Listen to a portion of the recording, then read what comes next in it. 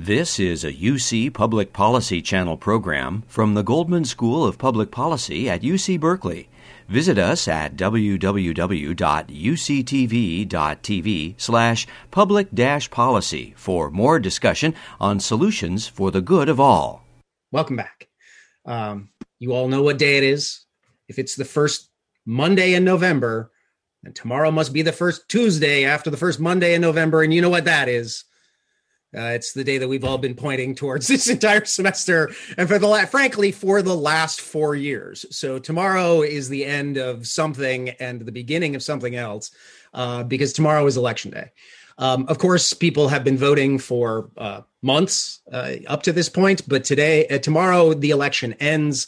The counting will begin, and we will all inhabit a new world. So no matter what happens, what's going to happen today is we're going to sort of prepare for, tell you sort of what to expect, what's being planned, how we see the state of the race. So I'm going to open and I'm going to look at a lot of maps and talk about polling and try and figure out who may or may not win and what we can expect for tomorrow. Sara is going to talk about mobilizations, and then we're going to have an opportunity to listen from two of your GSIs. So Karen Villegas and Ana Lacona are going to talk about naturalization, about their work amongst immigrant voters, particularly in the Southwest and Arizona. And so it's a good opportunity to hear about the new research actually being done by your GSIs in these really important both battleground states and social political issues. So one quick but very important announcement is that, and I need you all to be looking very specifically and carefully for new information that we will send out to all of the students in particular. But what's going on is that next week, not next week, November 4th, the day after the election, we're actually going to be in a different space. We're going to use a Zoom webinar space, and we'll be live streaming on YouTube so that this is just going to go out live. Today, like those of you who are in the Zoom room, you're the only ones who get to do this live. There's 150 of you, so welcome. Everybody else watches it afterwards, but on the day after the election, we're going out live.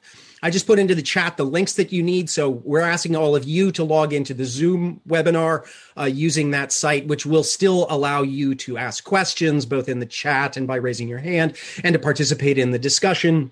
But it will also be going out live on YouTube. So, help us, spread the word, send this to friends, family members, and others who may be anxious about the election.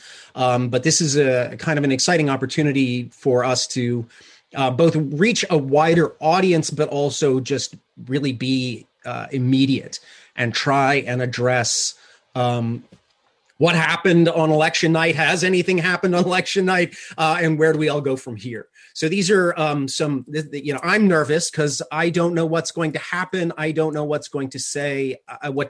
I don't think I could write a lecture for it because what's going to happen? Anyway, so yeah, be there for that. You watch your professors have a nervous breakdown live on YouTube.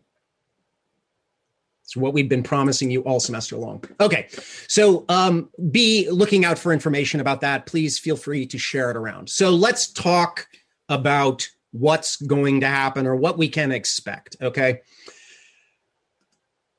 All right. This is Nate Silver from 538.com, the great sports statistician turned pollster politician figure. Now, Nate, I think, does like CNN does, treats politics like sports. Who's up, who's down, who's winning, who's losing. He's not much of a reporter as much as he is a sort of play-by-play man in the political world. But he's probably the most prominent statistician in the country, and his opinions matter. So this is the basically the last projection from 538 on the verge of the election. So the article is, of course, titled, "I'm here to remind you that Trump can still win." And indeed, I am here to remind you that Trump can still win. Nothing is assured. And this is not just PTSD from 2016 talking. But what we do have here, Nate Silver offers Donald Trump a 10% chance of winning. Now, just to make everyone nervous, I went and got my son's 10-sided die. Okay, this is from, a Dungeons and Dragons game. It's 10-sided. So I roll it and there's a 1. Okay. I roll it, there's a 4. I roll it, there's a 3. I roll it and there's a 0. Okay, Donald Trump just won the presidency. That's what we're up against. Okay, that's what's happening. All right, just 10-sided die. I rolled it 5 times and came up with a 0. Okay, so there it is. Now, remember that Hillary Clinton had a 28.6% chance of winning in 2016. Now, this is not 2016. Things are decidedly and significantly different. Now, what is different? Now, not the least of which is that the polling data for this election has been remarkably stable. Joe Biden has maintained a significant lead over Donald Trump for months, and there's no indication that that gap is narrowing in any meaningful way, much as it did in the late stages of the 2016 election, in which undecided voters and new voters broke very hard for Donald Trump. The other key element here is that the top story in the nation outside of the election, which is, of course, all consuming, is the coronavirus. And today is the worst day in the history of the coronavirus for the United States so far. And of course, we anticipate voting on what will be the single worst day of the coronavirus so far. So the dominant story in the outside world is one that is, in the end, very negative for Donald Trump. It's a bad story. There's no version in which he can change the narrative this close to the election and have it really be a kind of meaningful correction. And it should be said, these are the sort of typical tracking polls that we see across. And what you see here is Biden with what is projected to be an 8.6% national lead in the polls. Now, again, keep in mind that Hillary Clinton was in 538 was a 2 to 3% lead in the national polls, and she did indeed win by 2% or 2.8 million votes. So what this is projecting is that Joe Biden could win by anywhere, depending on turnout, anywhere between 8 to 12 million votes. He could win here. The question is will he become president? We, of course, don't conduct our elections on a national popular vein. We conduct them through the Electoral College. And so that becomes a separate issue.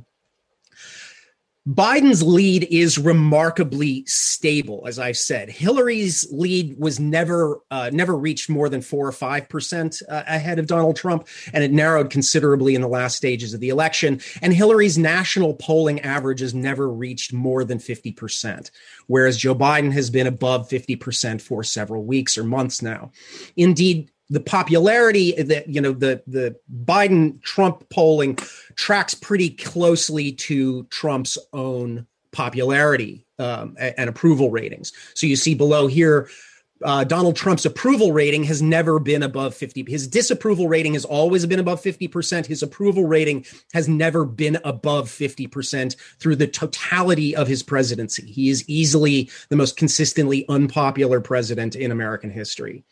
Now, you can see here that these, polling averages and things like that do not predict the winner. They offer snapshots. They offer a limited sort of scientific approach with a large margin of error in which the results still have to be determined. So as we say in the sports world, that's why you play the games, right? It's not just statisticians lining up players and running a simulation. You actually have to play the game. And so you can see here the national polling averages with 3 days to go across the history of U.S. presidential races. And, several of these things have just clearly not turned out the way the polling averages have us. And we all know this from 2016, right? That all kinds of random things can happen that the polls cannot predict or cannot clearly foresee. Now,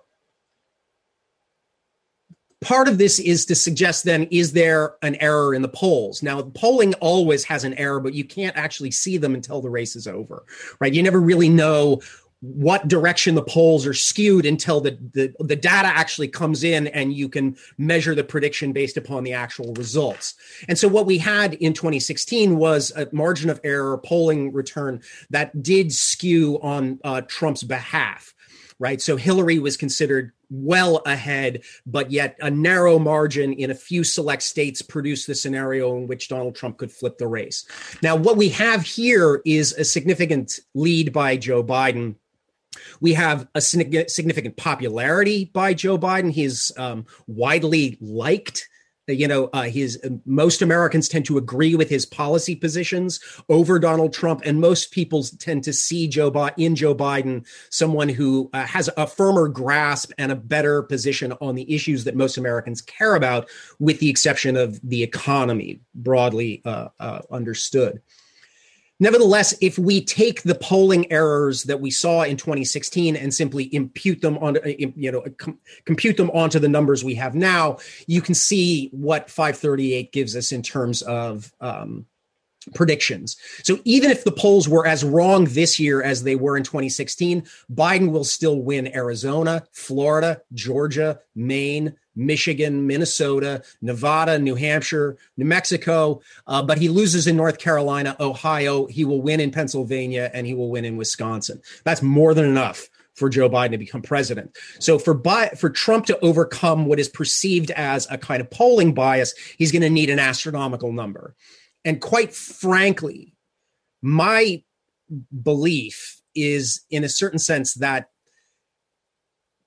pollsters do what generals tend to do, which is they constantly seek to refight the last war rather than fight the one they're fighting. They're going to try and win the last war, not the one that's on the ground.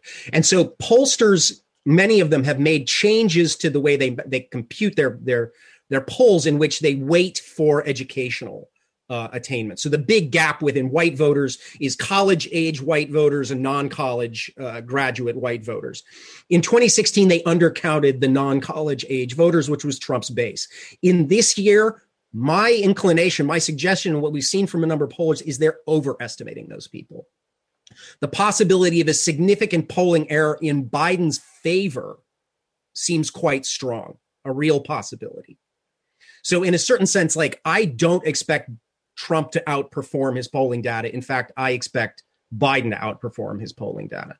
Now that, I'm officially on the record here. I could be completely wrong. We will find out soon enough.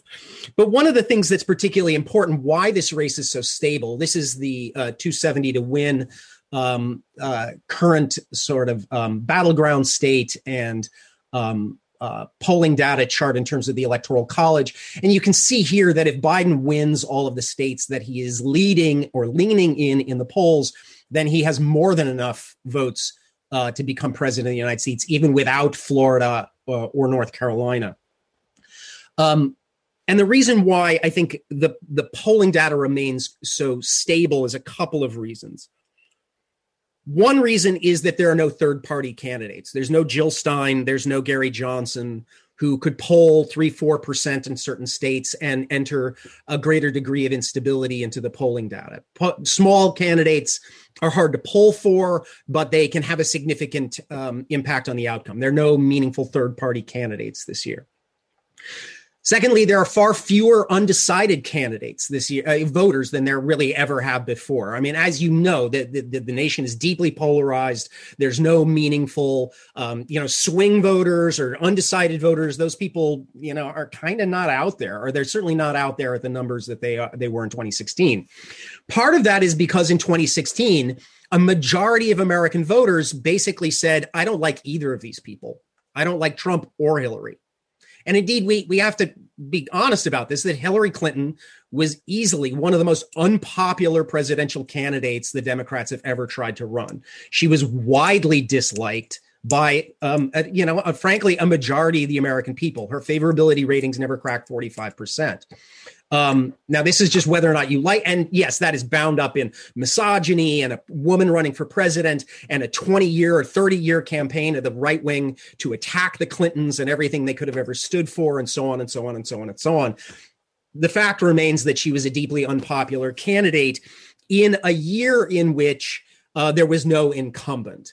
Now, history tells us that when there is an incumbent president, undecided voters rarely break for the incumbent in the last week.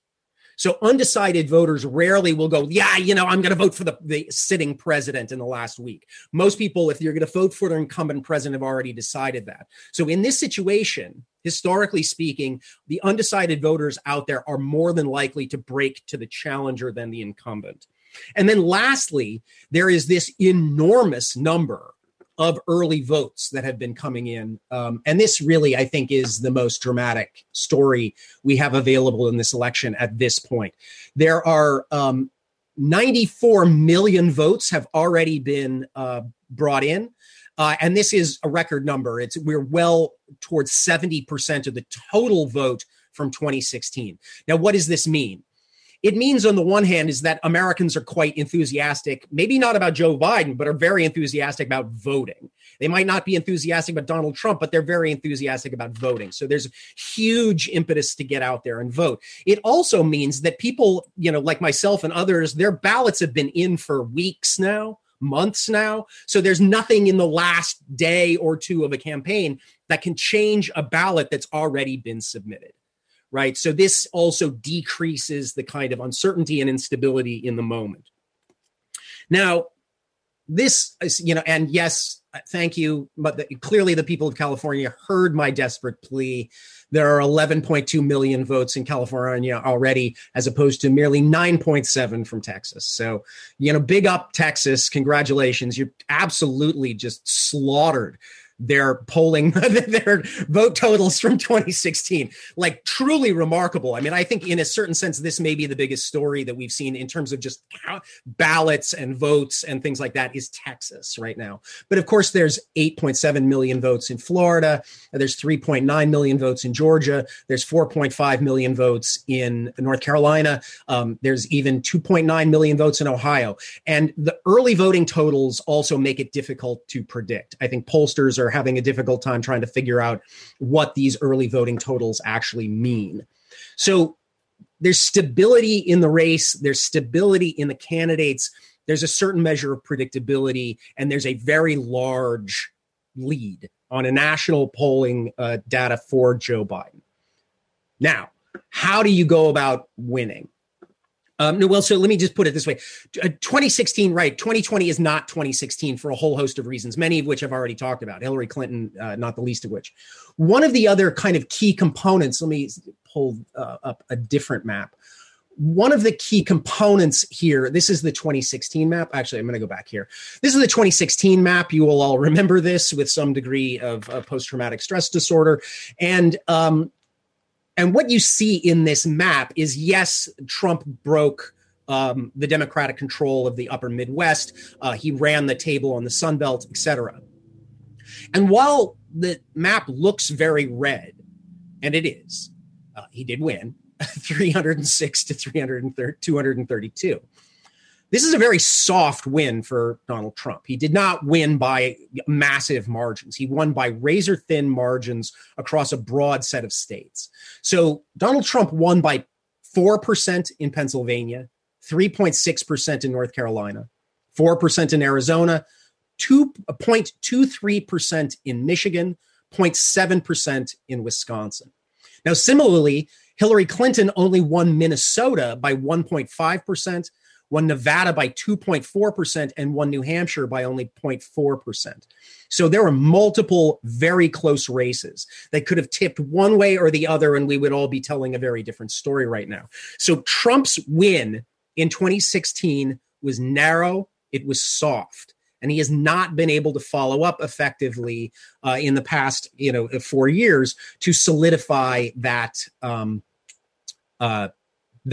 this map. We are not going to see this map again. So what to expect on election night? Okay. I highly suggest to all of you, just go to this, and click around. It's a good time.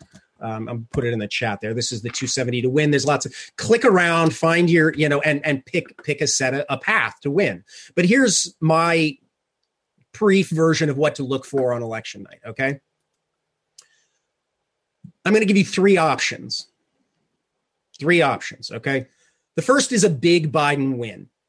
And what you want to look for in terms of a big Biden win on election night are these states: North Carolina, Arizona, Georgia, Florida, Ohio, and Texas. These are if Biden wins any of these states, he's in extraordinarily strong position. If Biden wins more than one of these states, he is in an almost unbeatable position. Now, these are the states. Now, and so I give you this version. This is a big Biden win that I have on this map here. This is 406. I don't anticipate he'll get to that, but this would be a huge Biden win. Now, we're spending all this time looking at Florida. We're looking at North Carolina. These are going to be the leading indicators. North Carolina, Florida, and Arizona count their ballots relatively quickly, especially Arizona and North Carolina. They're going to be ready to count quickly. Now, if Biden wins North Carolina, that's 15 electoral votes. That shows a kind of where the polls track. He is leading in North Carolina by 2 to 4%, depending on who you ask. But if he wins North Carolina, then the possibility of a Biden landslide gets stronger. If he can win in Florida, in which he's dead even to 2 points ahead, that's a big, big deal. If he wins in Florida, then he's president of the United States, essentially. Now, other places to look would be new battleground states like Georgia, Ohio, and especially Texas. And let's just say this: if Joe Biden wins Texas, we are now in a new country. A completely new nation will emerge out of this. The map will have been rewritten. If Joe Biden wins Texas, everybody can go to bed. He's president of the United States. Full stop. No amount of fuckery, chicanery, or SCOTUS interference could possibly make Joe Biden not win the presidency if he can win in Texas. Now, I'm not saying he will. He's dead even in most polls in Texas. And Texas, as we know, is not so much a red state as it is a voter suppression state or a non-voter state. But that's a big deal. So that's option number one, a big Biden victory. And that's what to look for. Those are the states. Okay, a narrow Biden victory, one that will be necessarily drawn out over several days, if not weeks, looks more like this. A narrow Biden win means that he must win in Pennsylvania, Wisconsin, Michigan, Minnesota, and Nevada. If he loses any of those states, he is in quite bad shape. Things look bad. If he loses any of those states and does not pick up any of the battleground states in the top category. So if Trump wins North Carolina, Arizona, Georgia, Florida, Ohio, and Texas, Biden can still win if he sweeps these states, the must wins. And this is the map I showed you here. It's a 279 to 258 win in which Biden wins, reclaims the blue wall, even loses Arizona. But if he wins the blue wall and retains the particularly Nevada and Minnesota, then he's president as well. Now, this will take a longer time. This is a much slower process. Okay. But this is a narrow Biden win. Okay. Trump can win. How does Trump win? Trump's path to victory is much narrower. He's walking a tightrope, much like he did in 2016, but he's walking a tightrope. That's the 10% chance. Trump's must wins are all of the battleground states that Biden could pick off. So Trump must win in North Carolina, Arizona, Georgia, Florida, Ohio, and Texas. If he loses in any of those states, the chances of him winning go way down.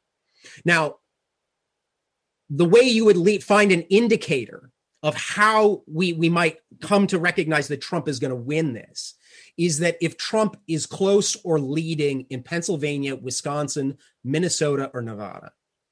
If Trump wins any of those states and holds on to his must wins, then he'll be president of the United States. So you can see the narrow version here in which even Biden wins in the upper Midwest in Wisconsin and Michigan, but loses Pennsylvania, loses North Carolina, loses Georgia, loses Florida, loses Arizona, and that is a narrow Trump win. One of the places I would encourage you to look, it has been widely overlooked in discussions of this election so far, but pay attention to Minnesota. The Trump campaign believes that they can pick off Minnesota. Hillary won it in a very narrow way. Trump has been campaigning there. He's been spending considerable money in Minnesota. If Trump can win Minnesota, then not only is it going to be a long night, but it will be a very bad night for Joe Biden and the Democrats. Now, these are just some sort of things to look for. But the truth of the matter is that it all comes down to one state. There's always one state. Now, if you will recall, on the opening lecture, I suggested that it was going to be Wisconsin. I pointed to Wisconsin saying that's your tipping point state. Well, this year, I was wrong. Wisconsin, Biden's got about a 8 to 10 point lead in Wisconsin right now. And what is predicted to be the tipping point state is Pennsylvania. Pennsylvania is going to be the big state. This is the one that is most likely to determine the outcome. If Biden wins Pennsylvania, he's all but assured to be president. If Trump wins Pennsylvania, then he's on his way. Trump must win Pennsylvania if he's going to become president. And so what do you expect here? I mean, it is literally the Keystone State, right? Election returns here will be slow, and they are sure to face some legal and, in fact, probably aggressive on-the-ground challenges. Pennsylvania will be the most contested state. Now, Pennsylvania has these big blue cities. It's got Pittsburgh in the west and Philadelphia in the east, and its interior is filled with a large, rural, overwhelmingly Christian conservative heartland. It is a state that, to one degree or another, looks like the United States itself, with crowded blue coasts and a deep red interior. And this is the state that will more than likely determine who is president. Now, as I've already showed you, Biden can become president if he loses Pennsylvania.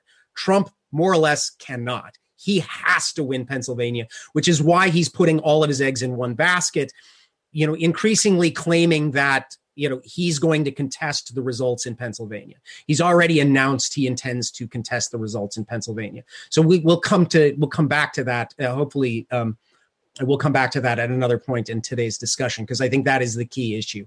Pennsylvania will not be decided tomorrow night. Most of the ballots will not be counted by tomorrow night.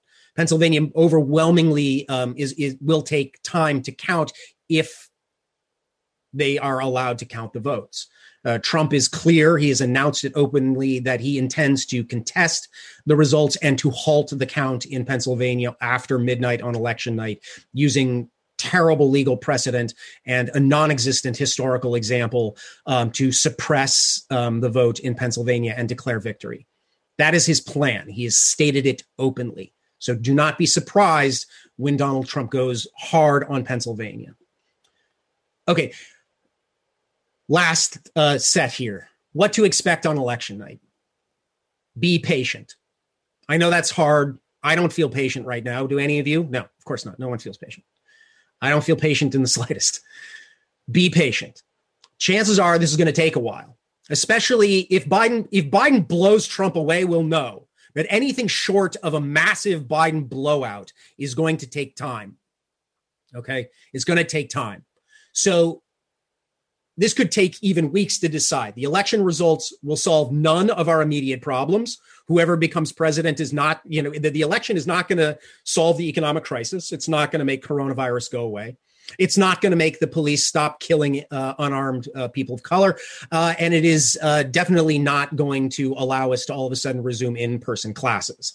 So the election, while important, will have almost no immediate results in terms of the crisis we're in. So get your sleep. Take care of yourself and each other. Secondly, expect confusion, rumor, and institutional stress on both social media and legacy media as they try to determine the winner under ever-mounting pressure. I expect Steve King on CNN to have a nervous breakdown on television tomorrow or the day after, right? As I plan to during our live stream on Wednesday morning. Not just because they won't know the results, but there's going to be enormous pressure on them to make a decision, to make a call, to get this right, especially under circumstances in which Donald Trump is going to say, I won, I'm president, I won. And Fox News says he won, he's president, this is over, stop counting. And CNN and MSNBC and the AP and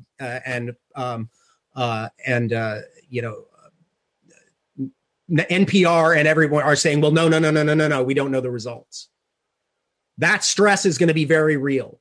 So be aware that a lot of this is going to play itself out in the media, and the pressures that certain media outlets are going to be under is going to be enormous. If you wanted to watch your media apparatus crack in real time, this may be our opportunity.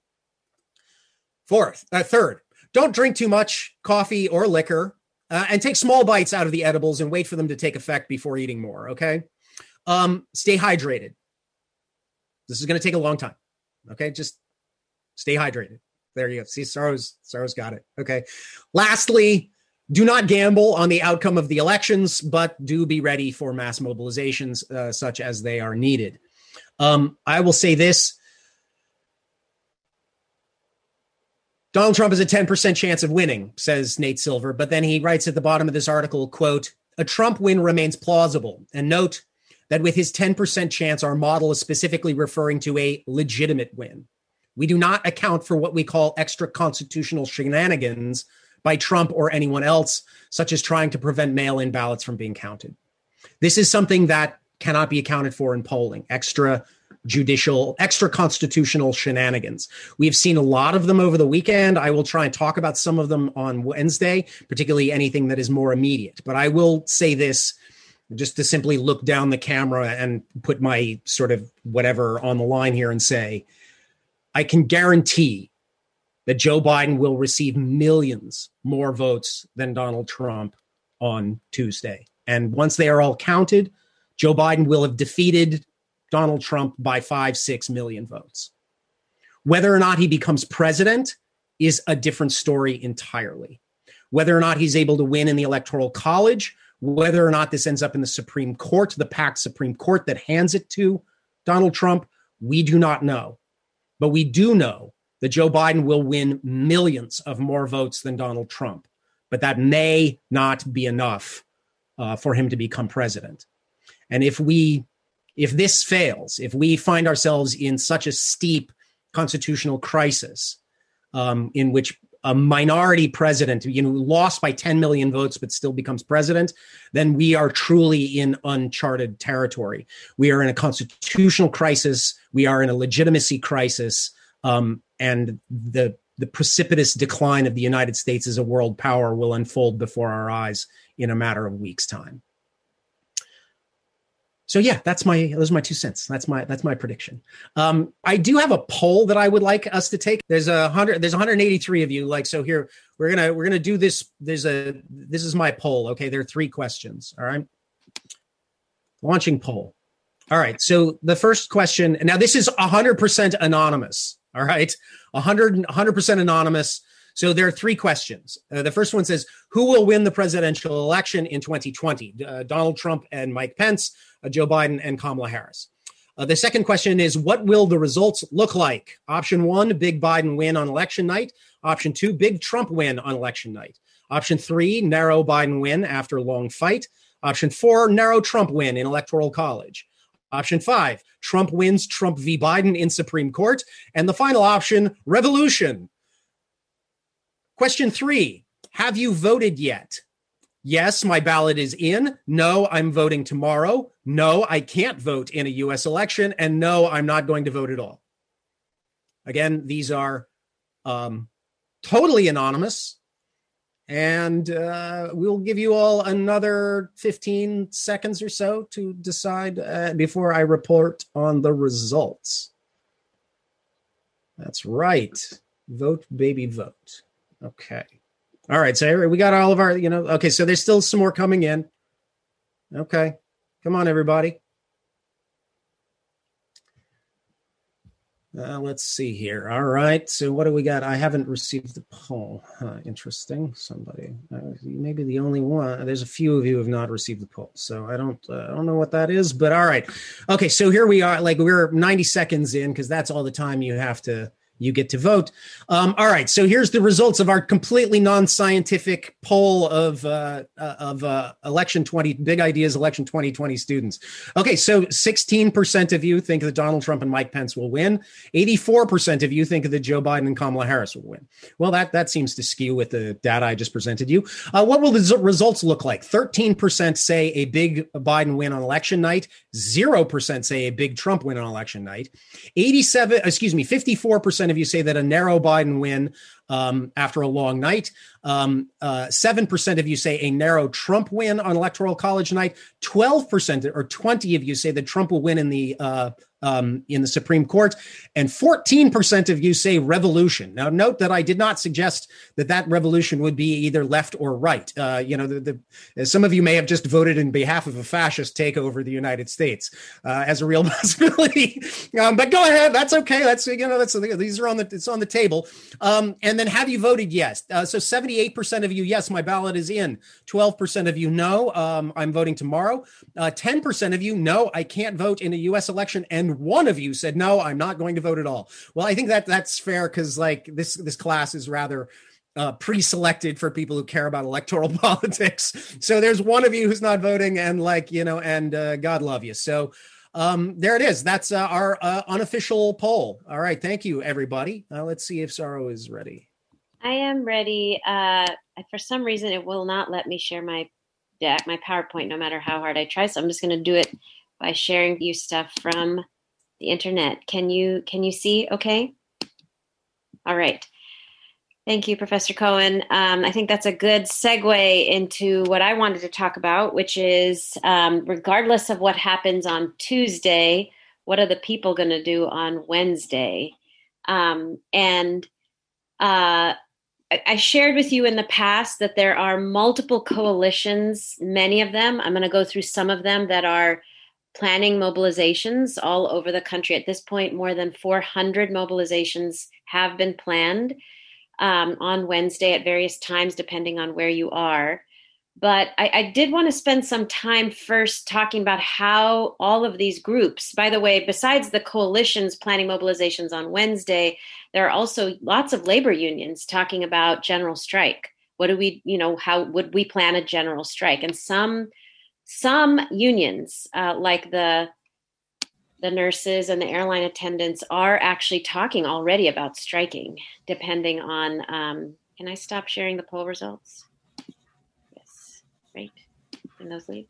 Can you see just the web? Okay.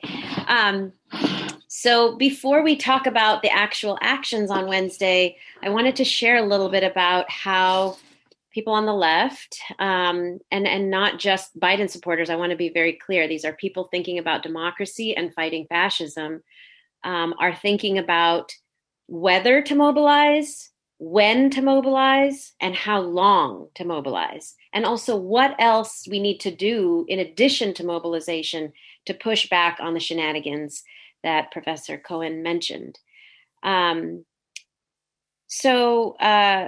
In order to do that, there have been quite a few different guides that the left has been putting out in terms of what exactly is going to happen. And this is one of them, the count. These three people, Zach Mallitz and Becky Bond, come out of Our Revolution and the Sanders campaign. Brandon Evans came out of Working Families Party. These are all kind of working people's kind of campaigners, people in the political sphere. They put together this guide that has become fairly well read, widespread among people thinking about resistance. And one of the major things that they uplift in terms of shenanigans, we've seen a lot of different kinds of shenanigans, right? We know there are 40 different lawsuits right now across the country by Republicans to stop counting in various states. We know that on Saturday, Trump's campaign put out the message in one way or another that they were going to declare victory prior to the count getting to 270. That if they're close, they're going to go ahead and declare victory. We know that there are thoughts about the Supreme Court. It's already being discussed. Can we repeat Bush v. Gore from 2000? There's a lot of different types of shenanigans, but these three, Zach, Brandon, and Becky, one of the major things they want to uplift is the possibility of Republican legislatures, which are 26 out of 50 states have Republican-controlled legislatures. And the thing that they most are thinking about is the very real possibility that Republican-controlled legislatures might send in a second set of electoral votes, even if the governor and the state, went by the popular vote to Biden, that there might be a second set of electors who put forward that this was fraudulent, and therefore we need to put together a second submission of the Electoral College to Congress. And they lift up the case in 1876 when there was a major constitutional crisis. We've discussed some of this prior in this class, but not all of this. So this has happened once before. In 1876, Florida, Louisiana, and South Carolina sent in 2 sets of Electoral College votes to Congress. Each one, one set pledged to the Republican, which was Hayes, who ended up becoming president, and the other to the Democrat, Samuel Tilden. And in the end, Congress made a compromise and said, we will go with Hayes as president, but as long as troops are withdrawn from the South, which basically set the stage for Reconstruction and Jim Crow, along with a lot of other things. But this compromise in 1876 is something that these folks, Mallitz, Evans, and Bond, are lifting as a real possibility, not the compromise, but the submission of 2 sets of electoral votes from multiple Republican-controlled states. So they lay out this, and I'm sorry, my PowerPoint isn't working, so I will just show you from the actual guide. They're laying out this timeline. And this timeline is something I have to say all of the coalitions are looking at. A lot of the coalitions have been talking about planning for resistance in 3 phases. Obviously, there's get out the vote until tomorrow. And then from November 3rd to December, there's this period in which these shenanigans could happen, multiple shenanigans, one of which is 2 sets of electoral votes from multiple Republican legislature-controlled states. And then the third period being from December 8th, the safe harbor deadline, to inauguration. That's a third. So people are thinking about really 2 phases of resistance. And this is why I think it's a little bit important to go through this, because resistance is not just Wednesday. 400 actions are planned for Wednesday, but most of the people planning the actions, if we need to have actions, are not thinking that it ends on Wednesday.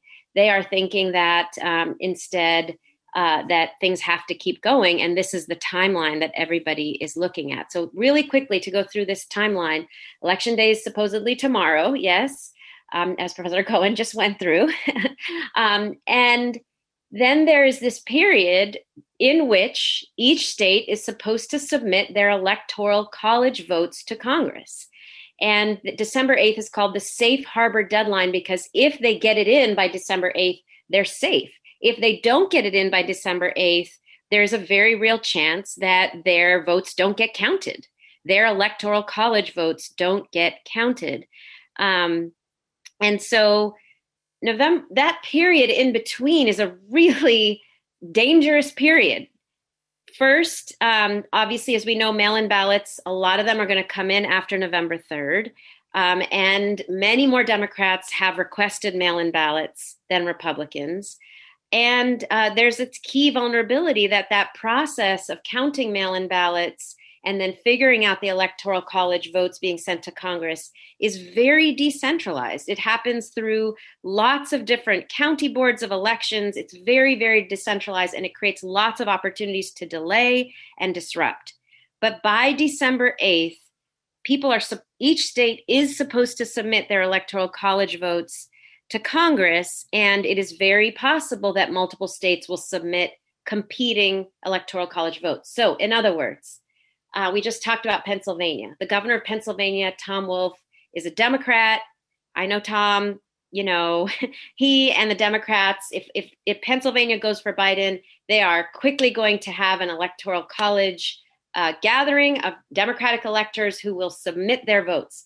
But the Republican-controlled legislature in Pennsylvania could submit this is a real possibility, could submit a competing set of electoral college votes to Congress, saying that electoral college submission is fraudulent, that's not valid. So on December 14th is when the governors of each of these states have to report election results to Congress. So the safe harbor deadline is the point at which the electoral colleges each send in their votes from the states to Congress. The 14th is when the governors essentially certify. They submit this certificate of ascertainment saying that they certify which set of electoral college votes they are proposing, they certify. But if there are 2 sets of electoral college votes, it's not actually up to the governor. It is up to Congress. And on that day, December 14th, if there are two sets of electors submitting, the Electoral College is supposed to meet in each state on that day. If there are two sets submitting from a state, then both Electoral College groups will meet and cast their votes and send a record of their votes to Congress. So lots of potential for chaos, confusion, and multiple Electoral College votes being submitted between November 3rd and essentially December 14th. The new Congress comes in January 3rd. This is why it is not just the president. The Senate is so critical right now, so critical. Everything could change depending on whether there's a new Senate coming in on January 3rd. Because on January 6th, there's a joint session between the two houses of Congress to count the Electoral College votes and choose the next president. And the three who wrote this say, people think of this as very ceremonial, typical. This is a ceremonial moment, typically. This is already decided. The networks have called, usually, the president. Most states have, very clear it's gone one way or the other. But in a chaotic situation in which two states have submitted two sets of Electoral College votes, January 6th becomes not ceremonial, but a day in which Congress is really, in many ways, determining the president. They say, let us be clear, there's nothing ceremonial about the power being exercised on this date. It is the result of this vote count and no other that determines who will be the next president. And then, of course, there's inauguration on January 20th. If Congress hasn't finished counting Electoral College votes or there's an ongoing dispute, the Speaker of the House, Nancy Pelosi, will be sworn in as the acting president. So there is so much room between November 3rd and January 20th, and potentially beyond, but hopefully not beyond, to really create a deep amount of chaos and confusion. And the real threat that these three authors of the guide say that it's important for people who are trying, pushing for Trump to leave to understand is that the opposition can not only make it hard for Democrats to vote, not only create violence at the polls, not only intimidate voters, but they especially can stop mail-in ballots from being counted counted. They can challenge ballots. They can delay the count past the December 8th safe harbor deadline. If the counts get delayed past the safe harbor deadline, supposedly Congress cannot count that state's Electoral College votes. In other words, they're just out. So it's possible they could try to delay past the December 8th deadline. And then, most importantly, they say they could get Republican legislatures to submit fraudulent competing slates of Trump electors to overthrow who gets submitted to Congress. So to fight this, there's lots of things that people are thinking about need to be done, need to ensure that every ballot is accurately counted, need to ensure that the Democratic governors in these states are not wimpy, that they submit Biden electors if Biden has won the state and that Electoral College has met. Even if Republicans succeed in preventing all of the ballots from being counted and Trump has a partial lead based on a partial count or a lead based on a partial count, it's important for Democratic governors to stand up and be very strong and submit, make sure that all the votes are counted. And then if Biden has won, that the Democratic electors get submitted to Congress. And I just want to say, I think, even in saying that and knowing a lot of these governors, it is very clear that the people cannot count on that process. It is very clear that the people cannot count on Democrats, Democratic governors, even the Democratic candidates. It is very clear that the people cannot count on Democrats to ensure that there's a full, fair election. People cannot count on Democrats not to concede, not to roll over, not to fight a fraudulent set of electors. And so what is most important is not following this process and hoping that the Democrats stand up, but rather public perception of the integrity of the election, which, as we've talked about multiple times in this class, public perception, public opinion can most effectively be moved quite often by social movement activity. And so there is a deep need to do a lot of pushing of Congress to do the right thing, of pushing Republican legislatures to not submit fraudulent electors, and pushing Democratic governors to stand up for their states. But the biggest and most important thing that there's pretty universal agreement on is that we need to be out in the streets. Because winning the ballot count by preventing Democrats from being counted on the right, that strategy on the right is a political tactic. It's not a legal strategy. And therefore, public perception of who wins a state is going to matter more in a power struggle than who actually won that December 8th ballot count. So this is something they say that I just want to read to you. If Trump loses a complete ballot count, but the public believes that he lost because of fraud, he's achieved his goals. If, on the other hand, Trump wins an illegitimate and incomplete ballot count, but the public knows that Trump cheated to take the lead, we still have a chance to stop him. Republican legislators will be far less likely to intervene in the election if a huge majority of Americans understand that Trump lost and is trying to steal the election. So, in terms of what we can do about this, since I can't share my PowerPoint, I'm going to now just share, hopefully you can see this, how workers can help defeat a Trump coup. Yes? Okay. So Jeremy Brecher is from Labor Network for Sustainability. There have been lots and lots and lots of different articles written about what workers can do, what people can do. This one is based on two studies, the Anti-Coup by Gene Sharp and Bruce Jenkins. Gene Sharp is the most prolific writer, or one of the most prolific writers on nonviolent resistance theory, nonviolent direct action theory and practice. He's written several guides on nonviolent direct action. And then a second study he covers called Civil Resistance Against Coup by Stephen Zunes. And so the key lessons that emerge from these studies is that civil resistance movements after a coup, they studied about 15 resistance movements after a coup. They found that 13 out of the 15 were successful in overturning a coup. And in every single one that was successful, the most important element was a sustained mobilization, sustained resistance, not a one-time Women's March, not a one day, we're all out on Wednesday the 4th and don't we all feel great, but sustained mobilization throughout the calendar that I just shared with you. And the biggest lessons from these other countries are that civil resistance movements that try to overthrow coups develop a bottom-up legitimacy in which the physical control of government facilities, which Trump may try to maintain, is not the same as political control of the state.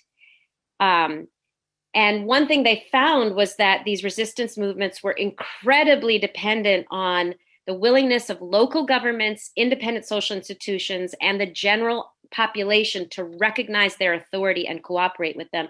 So while we cannot rely on Democrats to be very brave and courageous and push back against all the shenanigans, what we do need them to do is absolutely assert the authority, legitimacy, and morality of the people in the streets, demanding that there not be a fascist takeover or a coup.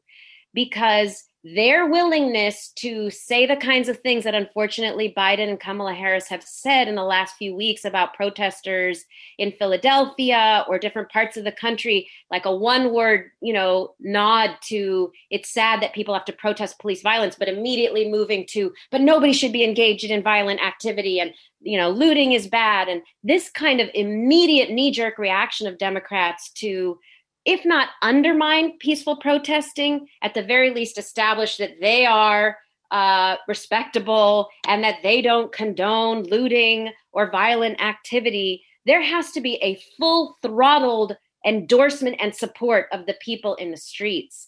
And so we cannot rely on them to act on their own, but we do need them to absolutely authorize, provide moral authority to the people in the streets. All successful cases of coup reversals included large public demonstrations and non-cooperation, which is non-cooperation is the word for nonviolent civil resistance, nonviolent direct action.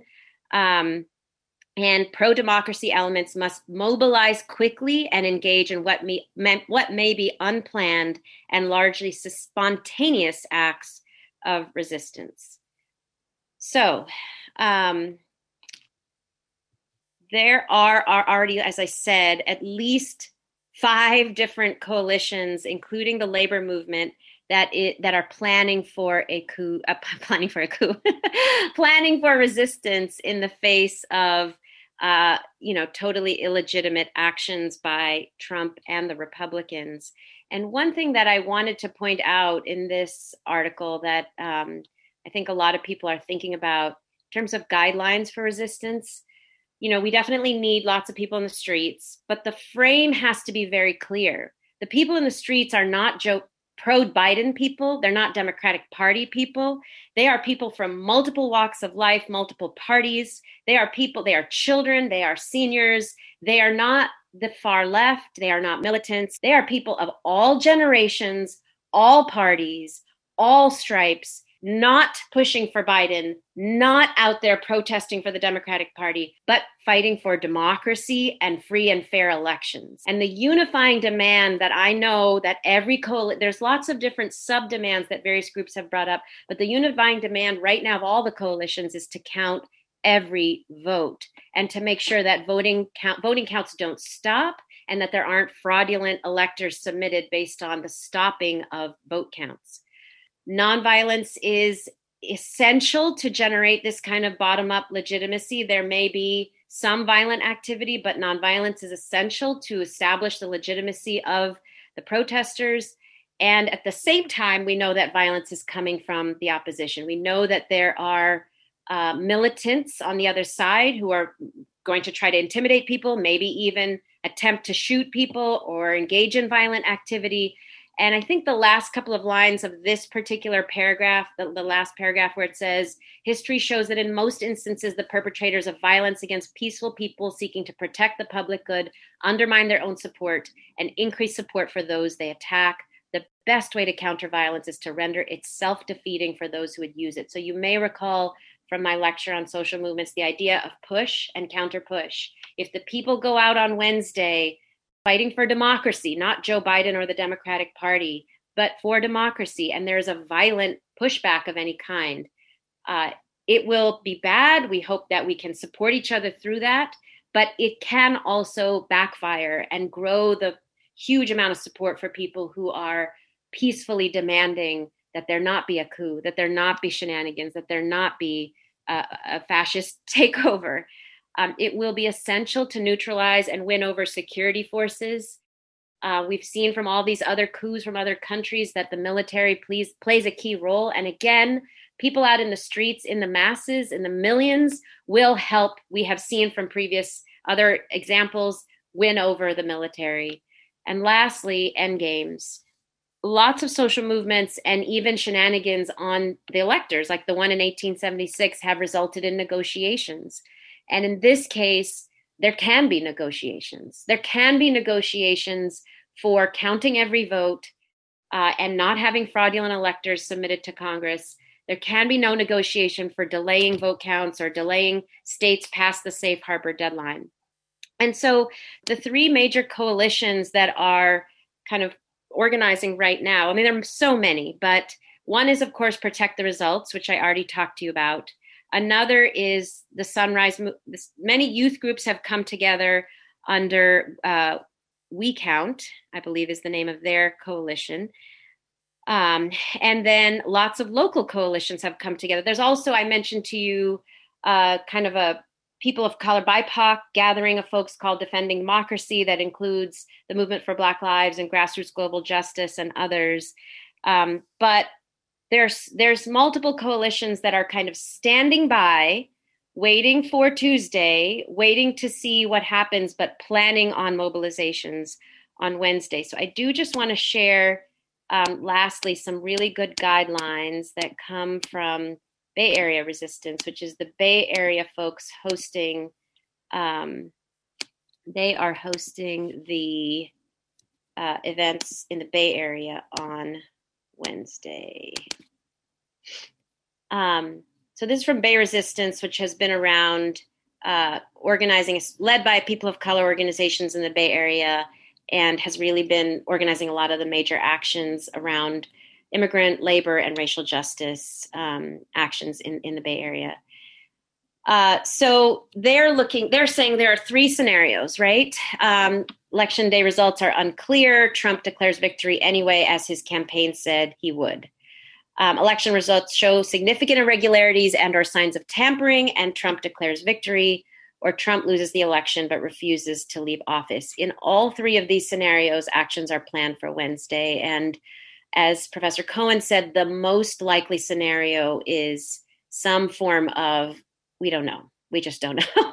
There's no answer on Tuesday. There's clearly shenanigans. There's clearly attempts to stop the vote counts or to declare victory, for Trump to declare victory without all the votes to be counted. And so the demand is that all votes do be counted, and that all election-related irregularities are investigated and remedied, and that nobody accepts the results until this happens, because we do have a lot of experience of Democrats rolling over. So they kind of outline many of the things I just talked about: need to have widespread mobilization, need to build alliances. We need to have nonviolent action that invites broad participation. This cannot be just the activists. This has to be our children and our grandmothers and our aunts and uncles. People who are typically not involved have to come out to demand that we not become a fascist country, or that there be free and fair elections, which is the hallmark of a supposed democracy, and that we refuse, all of us collectively, to recognize illegitimate authority. And so people have been talking quite a bit about the fact that besides the people mobilizing, we need all of these pillars of power to declare the legitimacy and authority of people in the streets. We need all Democrats and Republicans up and down, from local elected officials to state to federal, all declaring the legitimacy and authority and moral high ground of the people in the streets.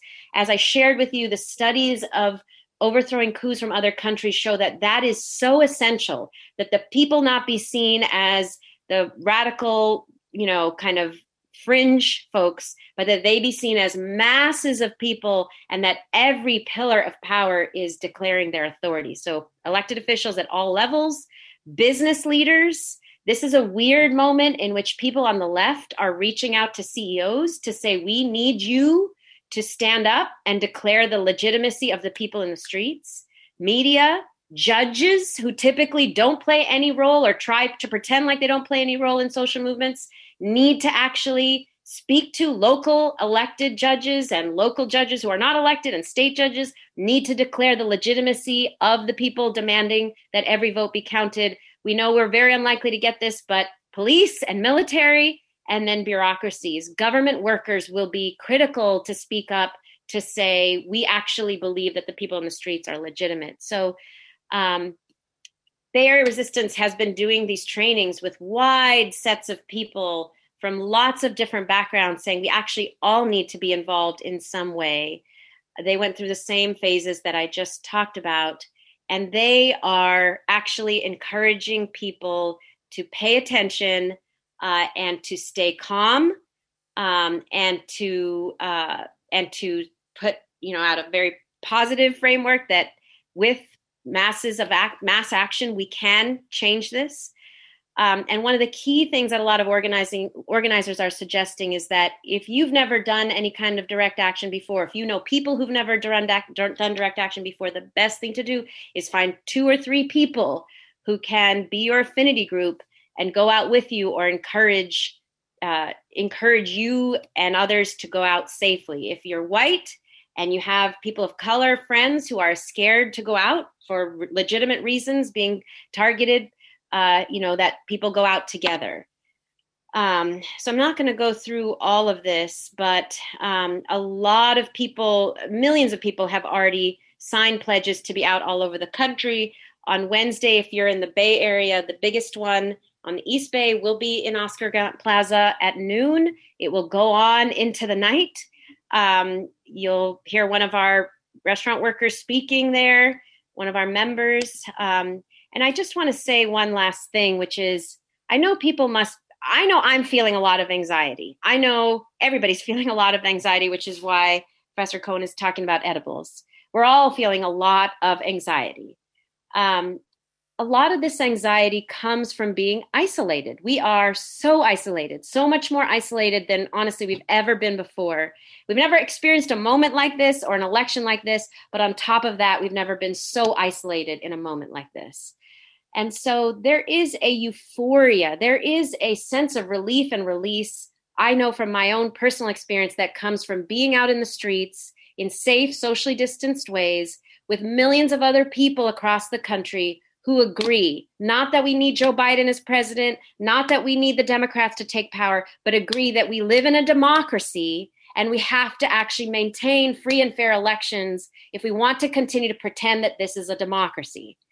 And so that relief and the release, it turns into a euphoria when you feel that you are together with others and you're not crazy, and that it's really them who are crazy.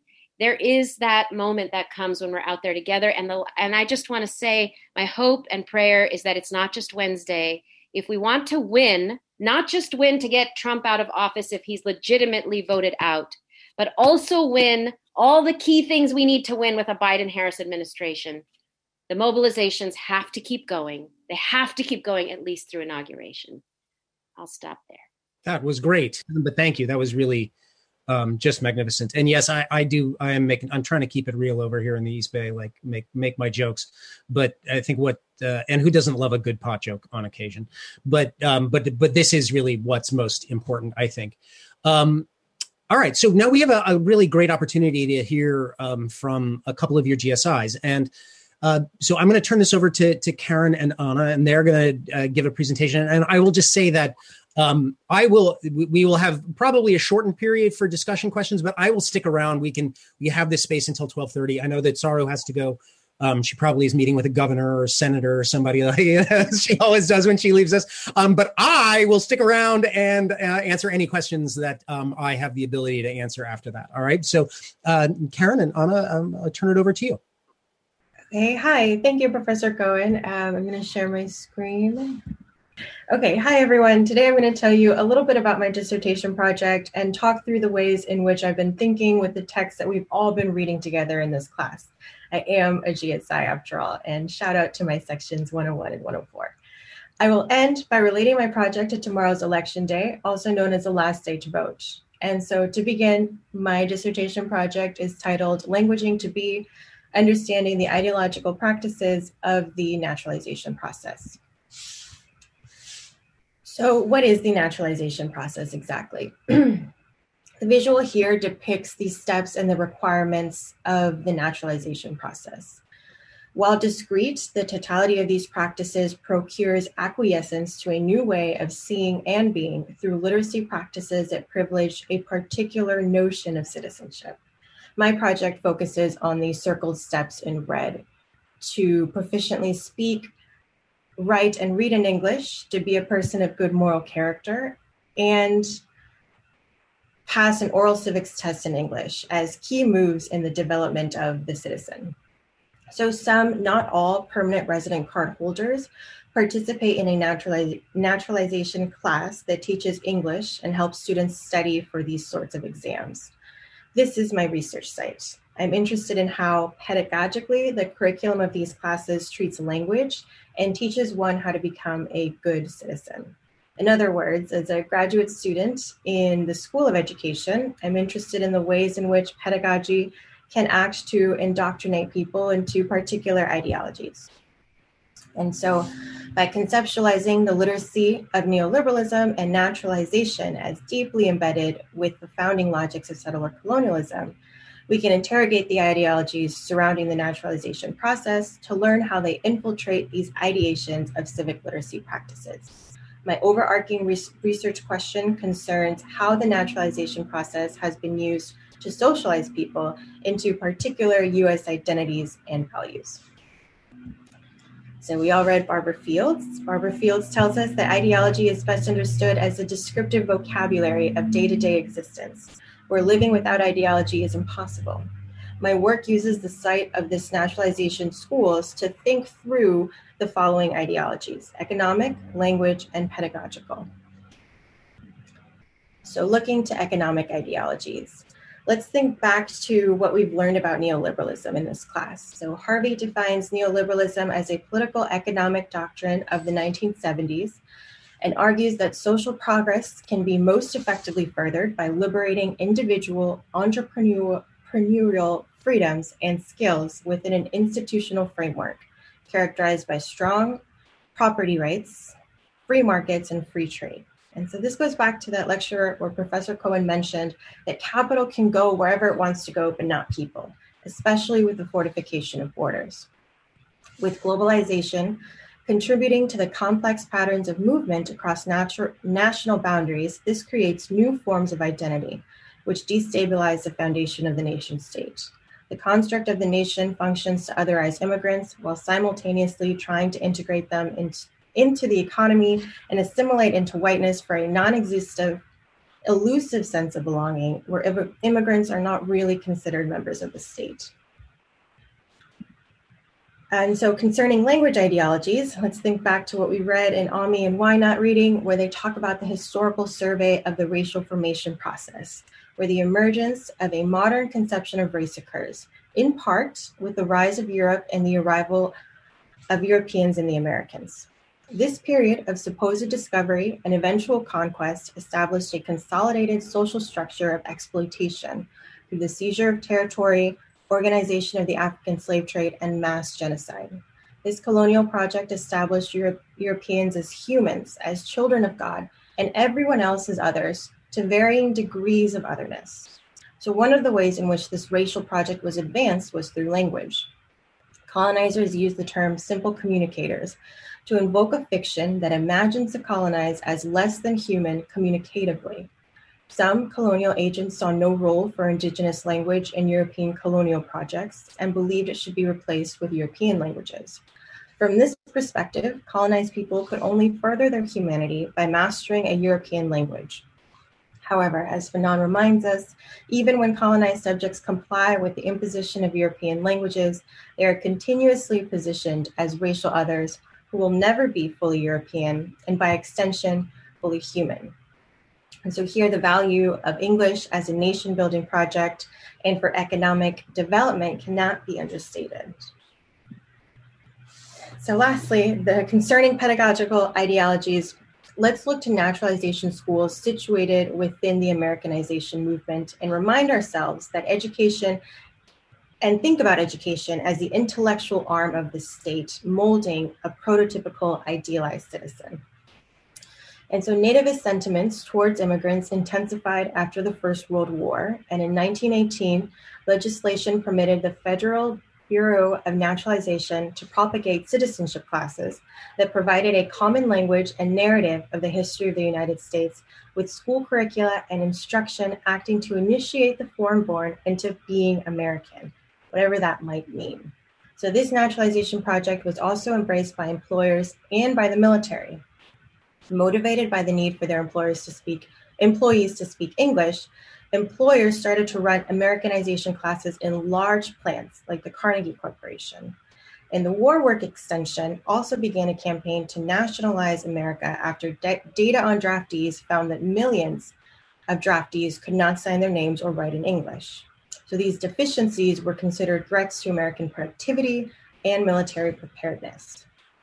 And here, I'm interested in thinking about how pedagogy acts as an indoctrination process, where historically reformers understand schooling as a tool used to maintain social order. So through some of these citizenship classes, though some of these citizenship classes do incredible work in terms of teaching civic literacy and the likes, the exams as set by the state force a top-down pedagogical engagement. And so here we're seeing a GIF or a GIF, whatever you call it, of the naturalization exam, ask and answer, right? It's not really asking us to think critically or to question our civic participation. And so Arcioli discusses the framing of the good ethnic citizen, one that epitomizes hard work and the will to better oneself, and the desire to make it as an American. Only within this frame, an ethnic citizen can safely be non-white, but without this frame, the safety disappears.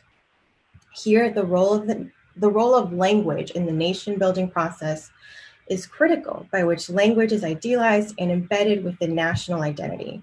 And this is fueled by the conceptualization of what a good citizen looks like, one that speaks English and contributes to the economy.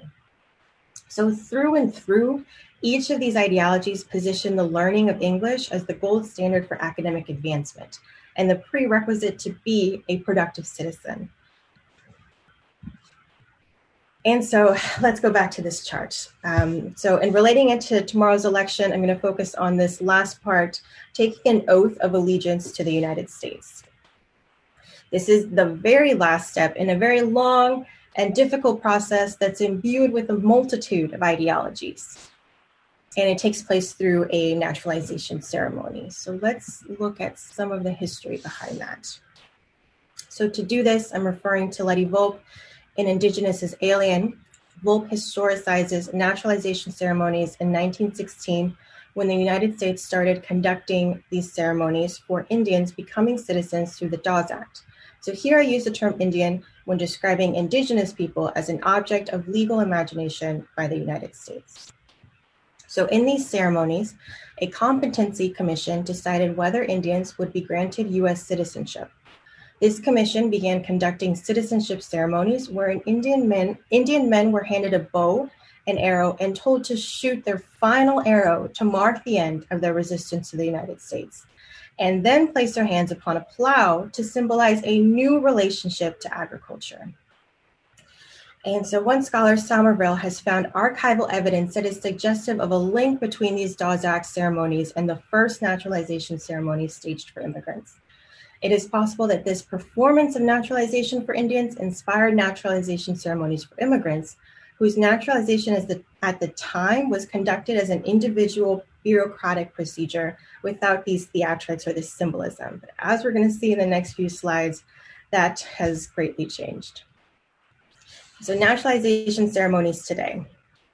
To prospective citizens, these ceremonies are not all one monolithic experience. To some, not all, this is marked as a big accomplishment. Years of waiting to gain permanent residency status and the years that ensue for the long, tumultuous process, a process where some learn English and a process where they can finally feel a sense of safety. These halls are filled with families celebrating the moment. So the amphitheaters are huge. My mom was naturalized last year before COVID, and it was really special. So you have here these big screens, and I'm going to show you what they play on those big screens next between this big flag. So Letty Volpe quotes, and I quote, explains the following: the naturalization ceremony itself functions as a ritualized public performance of consent, a feel-good advertisement for the possibility of a multiracial democracy. And so for these ceremonies, there is a judge and they give a speech and new citizens recite the oath. And some consent genuinely and others consent performatively. So let's see the videos. So this is what they play, one after another. They're all playing at the same time. And so like I said, some of the prospective new citizens listen intently. Some converse with their families or with people they're sitting next to. And so there's a lot to talk about here. I mean, the imagery, the message, the welcoming into whiteness. And remember, we've talked about the possibility and impossibility of belonging. And so COVID happens. This ceremony, I don't know, it's nice. Some people like to go. It has all this symbolism that seems very important. But surely, lots of things were canceled. And surely these ceremonies could move to Zoom as well, or they could just, end. Citizens already signed an oath in paper. And surely something would be done so that those who want to vote and have done everything possible to finally become new citizens can vote in this unprecedented election. But that, of course, doesn't happen. And so here is what did happen. March 18th, the U.S. Citizenship and Immigration Services offices closed their offices due to COVID. And naturalization ceremonies were canceled and they were postponed to a date in the future. This contributed to a huge backlog in naturalization applications and to those waiting to take the citizenship oath that for some reason is incredibly important and can't be canceled. The delayed naturalization ceremonies reduced the number of new citizens who would be able to access the voting booth, and we'll talk about that in the next slide. And there was countless lawsuits. There was bipartisan support to try to move these online or to just kind of waive them for now in these extenuating circumstances. But that didn't happen. And so some critics view this as evidence that the Trump administration was trying to discourage a new sort of voting bloc. And yet we see Trump participate in a naturalization ceremony and air the footage during the Republican National Convention without asking for consent for the participants. And we're just seeing this kind of duality of what's going on here. I mean, they were canceled and then kind of publicly broadcasting them and using people in these ceremonies for political gain. And so eventually, June 4th, they resumed in person with masks, socially distanced. And in other parts of the country, in California, for example, there was drive-in ceremonies. And at both of these instances, people received links to see the videos that I showed you, or they had to listen to them via radio in their car, just showing just how important this sort of symbolism is. And so what does this mean for tomorrow or for the election? So in this first graph, I'm showing the number of petitions filed for naturalization, and we can see that this number increases during an election year. And with Trump's ascension to the presidency, the amalgamation of his xenophobic policies and the new grade level dog whistling, the last picture shown in the picture below that one, created an environment of insecurity and fear for numerous immigrants, unlike, years past. And so in this state of consternation, many permanent resident holders sensed the residency status threatened and tried to increase. And so the applications increased by 25%. That's 200,000 more petitions than in the previous year. And so here to the right, here's some data from a nonprofit, Boundless Immigration, calculated an approximation of how many prospective citizens would be left out of the election, depending on when naturalization ceremonies would resume. And so if they resumed in June, that's about 189,000 people who didn't get to just complete that final in-person oath. And of course, that varies depending on state and depending on the deadline to register to vote. And so, this doesn't mean that the higher number of new citizen voters would necessarily swing the election. Immigrants are a voting bloc that is vastly diverse with different beliefs and political preferences. But this does show us, democracy and what we're seeing here and how that's wrapped up with all these themes that we've been talking about. And this goes much further and much beyond than tomorrow's election. I mean, lots of people are stuck at any level of that graph that I showed twice, whether that be getting fingerprinted to prove that they haven't committed any crimes, or whether that be doing the interview process or answering the exam questions. I mean, people are stuck in this process kind of, and the backlog continues to grow. And so to end, for democracy, we read Wendy Brown in this class, and she discusses how neoliberalism has become a governing rationality that converts political elements of democracy into economic ones. And in The Ruins of Neoliberalism, the book we read, nothing is untouched by this neoliberal mode of reason, and neoliberalism's attack on democracy has everywhere infected law, political culture, and political subjectivity. And with the White House proclamation of a National Day of Remembrance for Americans killed by illegal aliens just yesterday, Ian Haney Lopez reminds us how this administration has evolved the dog whistle and the extent to which Trump capitalizes on racial rage. And Wendy Brown reminds us how neoliberal formulations of freedom legitimizes the hard right and how the right mobilizes a discourse of freedom for its violent exclusions and assaults. So that's it. Thank you. Do we want to go to Anna's presentation? Yeah, that was great. Thank you. Anna, go ahead. Hi, everyone. Thanks, Karen. I hope everyone is doing well and taking some time to breathe and checking in with each other, given that tomorrow, is the last day for us to vote, and we will see what happens after that. But so again, thank you, Karen. And today I will be talking about Arizona and the Latinx power in Arizona. And this presentation will be given through the context of my personal lived experience in the state, and given that I've done some political activism work in the state as well. So to start us off, I wanted to go over a brief timeline of the state and the political history in the state. And I wanted to go back to 2010. And in 2010, the Arizona State Legislature passed Senate Bill 1070, signed by former Republican Governor Jan Brewer, who is pictured here, the first picture on the left. And this bill was also led by the infamous Maricopa County Sheriff Joe Arpaio.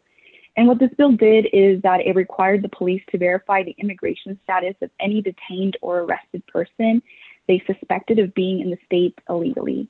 Keyword here is suspected. Hence, local police officers were given the authority to ask community members of their immigration status. And so community members knew of the dangers that this bill would have on BIPOC members, specifically Latinx members in the community. And they knew that this bill would lead to harassment and racial discrimination and further targeting of Latinx communities by the state. And also what essentially SB 1070 did was that it created an open path for other states to follow anti-immigrant policies. And in 2017, the Texas State Legislature introduced SB 4, which was a similar racial profiling bill in the state of Texas. And so we moved to 2016. In 2016, Trump wins Arizona by 3.5%. And also in 2016, however, Sheriff Joe Arpaio was voted out of office through the Adios Arpaio campaign movement. And Sheriff Joe Arpaio was actually in office for over 24 years for Maricopa County, so very long time. And then we moved to 2018. In 2018, Arizona won a Democratic Senate seat with Kyrsten Sinema. And then also in 2018, leading to 2019, many local leaders won key offices, including Tucson Mayor Regina Romero, who is the first Latina Tucson mayor elected into office. And so what does that mean for 2020? So currently in 2020, next slide, please. Thank you. So currently Arizona is Republican-led. Arizona has a Republican governor and a Republican legislature. Both the House and Senate are Republican-led. However, this year, tomorrow, Election Day, all 60 seats and all 30 seats in the Senate are up for re-election. And so this gives Arizona a potential to flip the House and Senate blue. Additionally, Arizona is a presidential battleground state, as Professor Cohen went into detail this morning. And we also have another competitive U.S. Senate race with Mark Kelly and Martha McSally. And to give you all a little bit of background on the numbers of Arizona, Arizona's population is a little over 7 million. And the breakdown of that is the state is 31.7% Latinx, 54.1% white non-Hispanic, 5.3% Native American, 5.2% African American, and 3.7% Asian. And in the state, the state is 31.7% Latinx, which is equivalent to 2.2 million Latinx in the state. And Arizona has 15 counties. The top two most populous counties include Maricopa County and Pima County. Maricopa includes the Phoenix Valley, and then Pima County includes Tucson. And here on the right, you'll see the breakdown of the Latinx population within each county. And so in regards to voter mobilization and what's happening in the state currently, One Arizona is a leading coalition on the ground, and One Arizona was formed in 2010 as a direct response to the growing disenfranchisement of voters and the attack of the Latinx community after SB 1070 passed. And I do want to note how that SB 1070 was very detrimental to the Arizona economy. And back in 2010, the state was in the middle of an economic boycott where $140 million of revenue was lost in canceled concerts, canceled conferences, and overall lower tourism in the state. And so as we can see, going back to SB 1070, this caused fear and division in Arizona. But out of this fear and division also rose political action and the creation of One Arizona. And Arizona was run by local leaders who had run for office and now hold political offices in the state. And One Arizona was a campaign started by 4 immigrant rights organizations with the goal of registering new Latinx voters. And since then, One Arizona has grown to include more than 20 organizations representing diverse communities across the state, working side by side to build a culture of civic engagement and democratic participation. In 2018 alone, One Arizona registered 190,000 new voters in the state. And between 2010 and today, the coalition has registered nearly 500,000 new voters in Arizona, thus laying the groundwork for change in the state of Arizona. And one thing to note is, I'm not sure if you all were following the news, but we all know how COVID-19 has affected our communities, specifically in voter registration as well. And so in Arizona, 2 local organizations, Mi Familia Vota and Arizona Coalition for Change, filed a lawsuit arguing that COVID-19 had impeded on the efforts of registering new voters and that the state's online registration system did not help Arizonans to register to vote those who did not have internet or did not have certain forms of identification. And so a lower court judge extended the deadline from October 5th to October 23rd. However, state officials and Republicans asked to appeal, and the court stopped the extension, arguing that the sudden change created administrative problems for election officials. And so the deadline was pushed back to October 15th. However, this 10-day extension did allow for an estimated 35,000 new voters to register in that 10-day extension. And this is just some of the data of the people who registered for the parties from that 10-day extension period. And so what's going on the ground? So voter mobilization and get out the vote efforts, these are some numbers that a local organization, Mi Familia Vota, has done during GOTV. And so their GOTV campaign started September 1st. And since September 1st, the organization has registered 14,000 new voters. They have knocked on 213,000 doors, and they have phone banked to over 27,000 phone calls. And these are updated numbers as of this Saturday. And some numbers on early ballots. So as you can see here, the ballots requested in the state, and over here on the red, on the right-hand side, you can see the percentage of ballots returned per party line. It's very close, and Arizona ballots have already been starting to be processed. Secretary of State's office began processing ballots on October 20th, checking for voter signatures and ensuring that all of the ballots were correctly delivered and identified.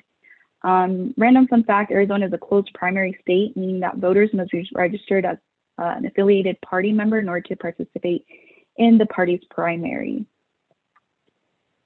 And I wanted to share this map from 2016, going back to that 3.5 percentage point difference with Donald Trump leading the state. Interesting numbers. Here on the right, you see Maricopa County, which is the largest, most populous county. The difference, about 40,000 votes, was in Maricopa County given to Trump. And so you can see how these numbers can change and potentially lead to a different outcome come tomorrow and come the following month. And so 2020, what will that look like? I'm not sure. We'll see. Next slide, please. Thank you. Arizona as a battleground state for the presidential candidacy.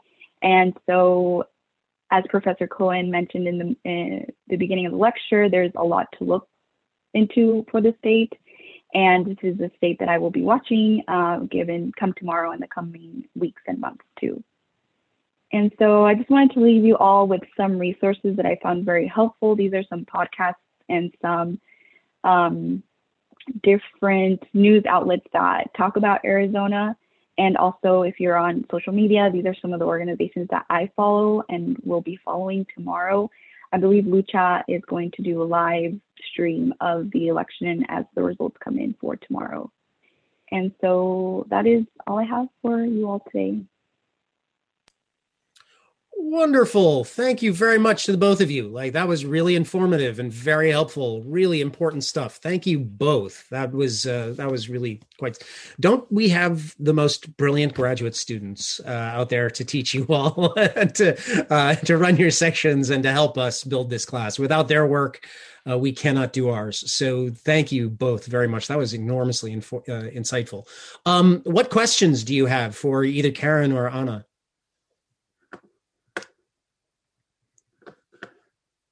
Or for Saro and I, but let's start with the two of them. I mean, maybe I can start just by saying, there's a lot of conversation now about Trump making inroads into the Hispanic vote.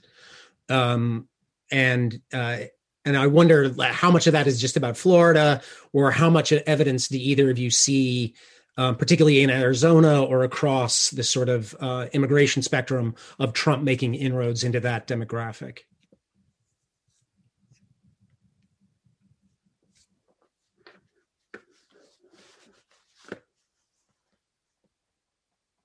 Yeah, Anna, can you give us some insight into that? Can you hear me? I'm sorry, can you repeat your question, Professor? Yeah, so just Trump is really touting the inroads he's making into the Hispanic vote, and that he uses that term, and they're talking about the Hispanic vote. And I'm wondering how much of that is just about Florida. What kind of evidence do you see of that in Arizona? And then just Karen, what kind of inroads is Trump actually making into immigrant voting populations?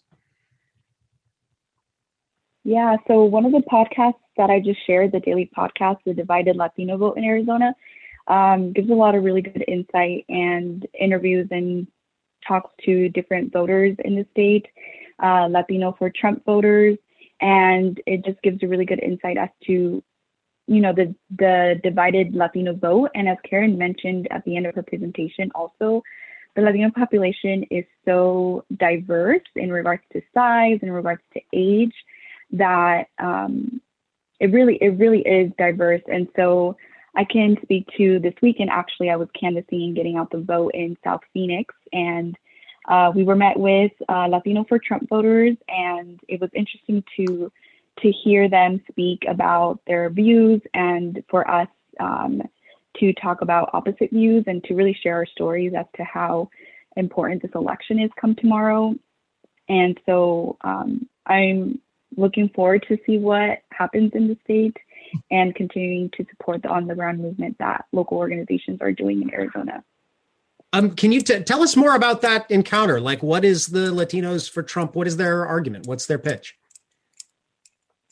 A lot of them are, talking about their businesses. A lot of Latino for Trump supporters that we spoke to this weekend have small businesses in the state and have really valued Trump's policies regarding businesses. And it was very much of that economic immigrant, quote unquote, American dream rhetoric that we heard from the voters this weekend. And I think one of our guest speakers spoke about that as well in previous lectures. And so, it was very interesting to hear that perspective. Okay. Terrific. Thank you for that. I mean, it is interesting the ways in which the small shopkeeper, what we would have referred to as the petty bourgeois, right, who see the monopoly capitalists above them as a threat. They see the rising masses below them as a threat, and they hold all the more fiercely to their neoliberal faith in progress. And it's the classic version of European fascism was that the voters that supported Mussolini and Hitler and others were the petty bourgeois, the people in exactly those positions. Now, I am not calling these people fascists, but there is this really intense kind of concentration amongst the sort of small shopkeeper, store owner, maybe restaurant owner, Saru can maybe offer insight into that, who end up being extremely right wing, well beyond this kind of ideological surplus beyond what you might find of someone in a kind of struggling, ostensibly middle class social position. Yeah, fascinating. All right. So what questions do any of you have for any or all of us? How are folks? This is a sort of last opportunity to get your thoughts and ideas across about what you think is going to happen. Does anyone want to share with us their ideas or beliefs about what we're going to see in the next couple of days? Or are you all just traumatized? Or just ready to be, just waiting to be? Nicholas asks, what do we make of these massive Trump rallies? Sarah, do you want to, what are your thoughts on these massive Trump rallies? Yeah, listen, Trump was voted in 2016 by a little over 40% of the population. His approval rating has never dipped below about 40%, a little bit higher.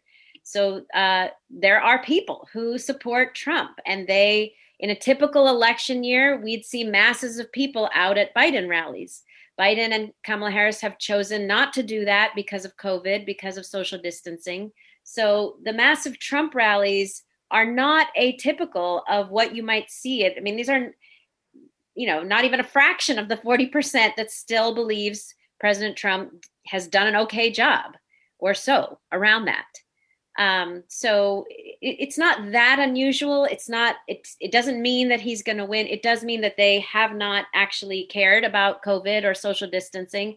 And there was a recent report this weekend that the rallies, researchers estimate that the rallies have resulted in about 30,000 COVID cases and 700 deaths, is what I read. So it's not unusual. It's not something to be worried about. It's what happens in a normal election year. It's just that this year, one side chooses not to kill people by having massive rallies, and one side doesn't really care. Yeah, I think that's exactly right. That report that you cited came out of Stanford University just the other day. 700 deaths. Right, an 82% increase in coronavirus cases in counties after Trump holds rallies. And this is 18 separate rallies that this is based on. And I would just simply say these Trump rallies are monuments to Trump's personal ego.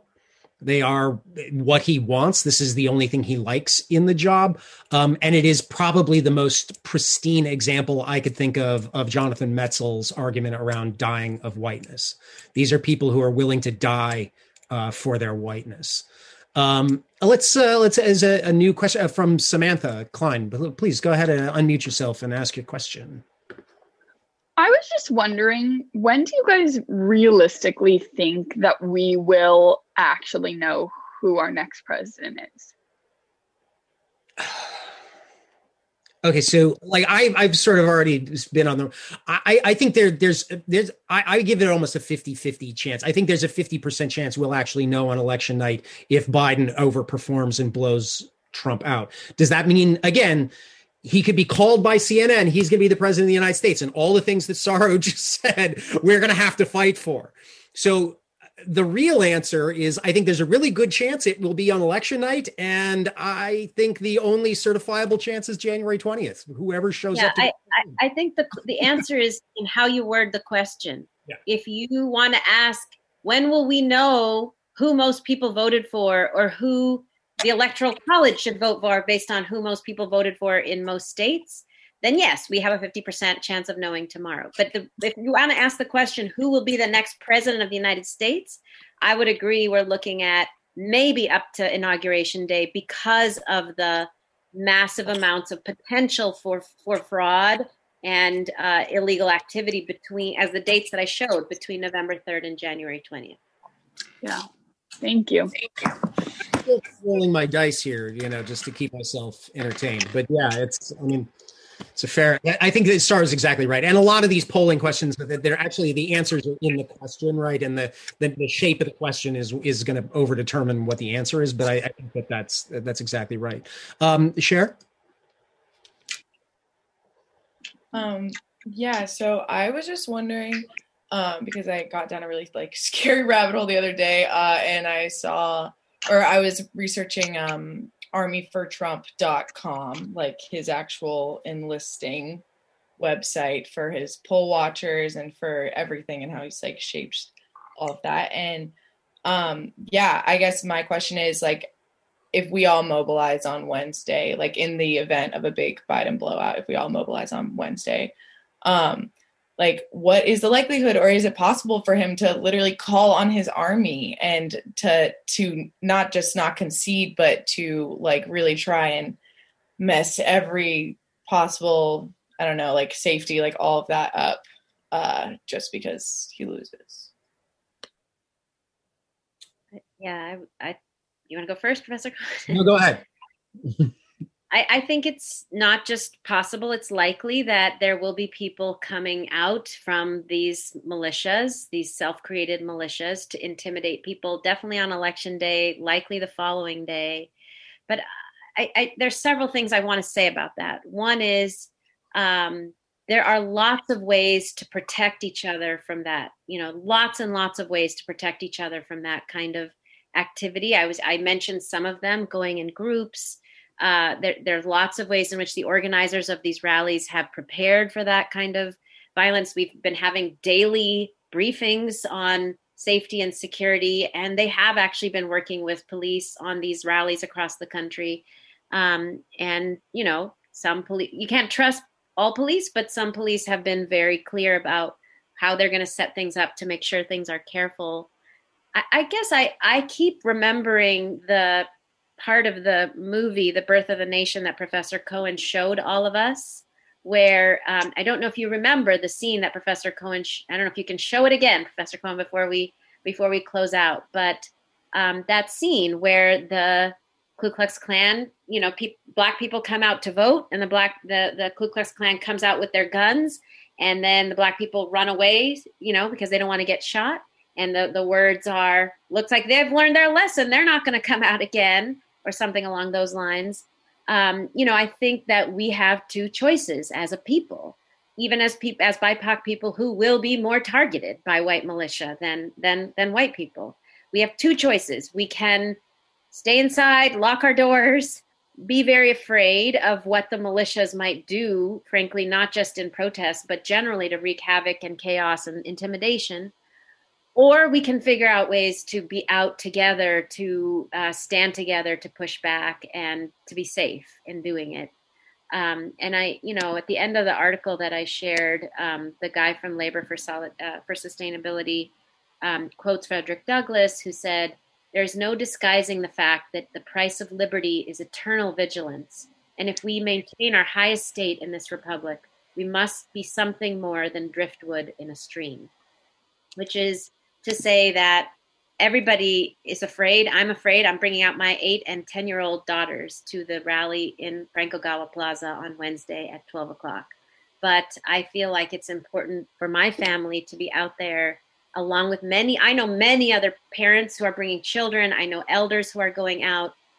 So it is my answer to you is it's very possible, very likely that they are gearing up. What they'll be able to do and their ability to sustain their insanity and violence will totally depend on the people coming out and pushing back on them and just demonstrating through their peaceful protesting that they are illegitimate, and it will grow the numbers of people, as I said. But go ahead, Professor Cole.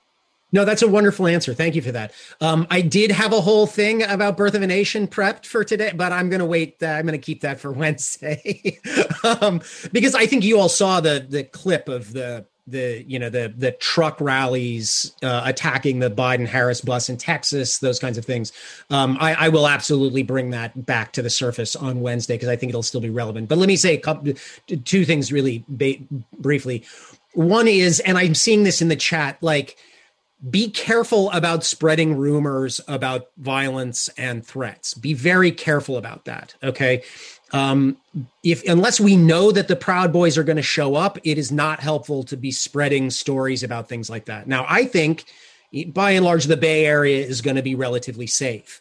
I think that by and large, the white nationalists that have been spent 2017 and 2018 attacking Berkeley have reoriented themselves around Portland and Seattle, and they have their reasons for doing so. This is, they believe that Oregon in particular is the Heimat, is the Nazi language for the homeland, and that they've been focusing on that, and that Portland is the largest major American city with the highest percentage of white people, and so white nationalists have been focusing on Portland, thinking that they should be able to take that place over. They've sort of left Berkeley behind. The Proud Boys did try and show up in San Francisco a couple of weeks ago, and several of them lost teeth. So I don't see them wanting to come back here anytime soon. The other thing I would say is that there is often a very explicit tonal shift in the nature of protests, particularly in the Bay Area, between daytime and nighttime. So if you have no particular experience in direct action, in social justice activism, come during the day. I am quite confident we'll be entirely safe. Right there, and I have seen this. Saro's seen this.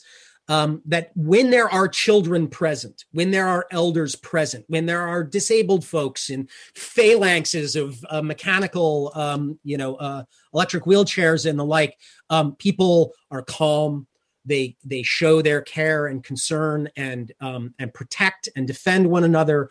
And the tone is very family oriented, very positive, very hopeful. When those people leave, when the children leave, when the elders leave and it gets to be nighttime, then the tone can shift. And that's where you need someone. And that's also when the cops come out, usually. And so that's when you need someone to watch your back, when you need to think, well, do I really want to be here at all? That's when the possibility of violence definitely goes up. So I would say to go to Frank-Ogawa, Oscar Grant Plaza at noon, is a completely safe, worthwhile act. I think that you can rest assured that you will be protected by your fellow citizens. At night, things change, and you will still have to be protected by your neighbors and your affinity group. But if you have any concern at all, then just come out during the day and leave at night. Also, the guide that I mentioned, The Count, which is, I put the link to it. If you really don't feel safe coming out, if you have, health issues and don't want to be exposed, there's many other things we need help with. We need, most of all, for, as we said, everybody to be calling on every single elected official in the United States of America, local to state to federal, and every judge and every CEO to be declaring the moral authority of the people protesting, who are not Biden people, they're democracy people, and to be declaring the illegitimacy of fraudulent elections. So I think if you can't go out, please make calls to anybody and everybody you can. And the count has a really nice, call this person, call this person, call this person, call that person. All right. That's super helpful. All right. Just to wrap things up here. Okay. Tomorrow is election day. Everybody go out and vote, and then we will see you in the streets on Wednesday, okay? Now, the other thing for those of you who don't have bullhorns, there are no sections tomorrow, and there is no discussion topic required for you to submit this week, right? So, there's no set sections, no discussion papers or the submissions that are required this week. Take care of yourself, take care of each other, and we will see you defending democracy in the streets. All right. Good luck, everybody. Peace out.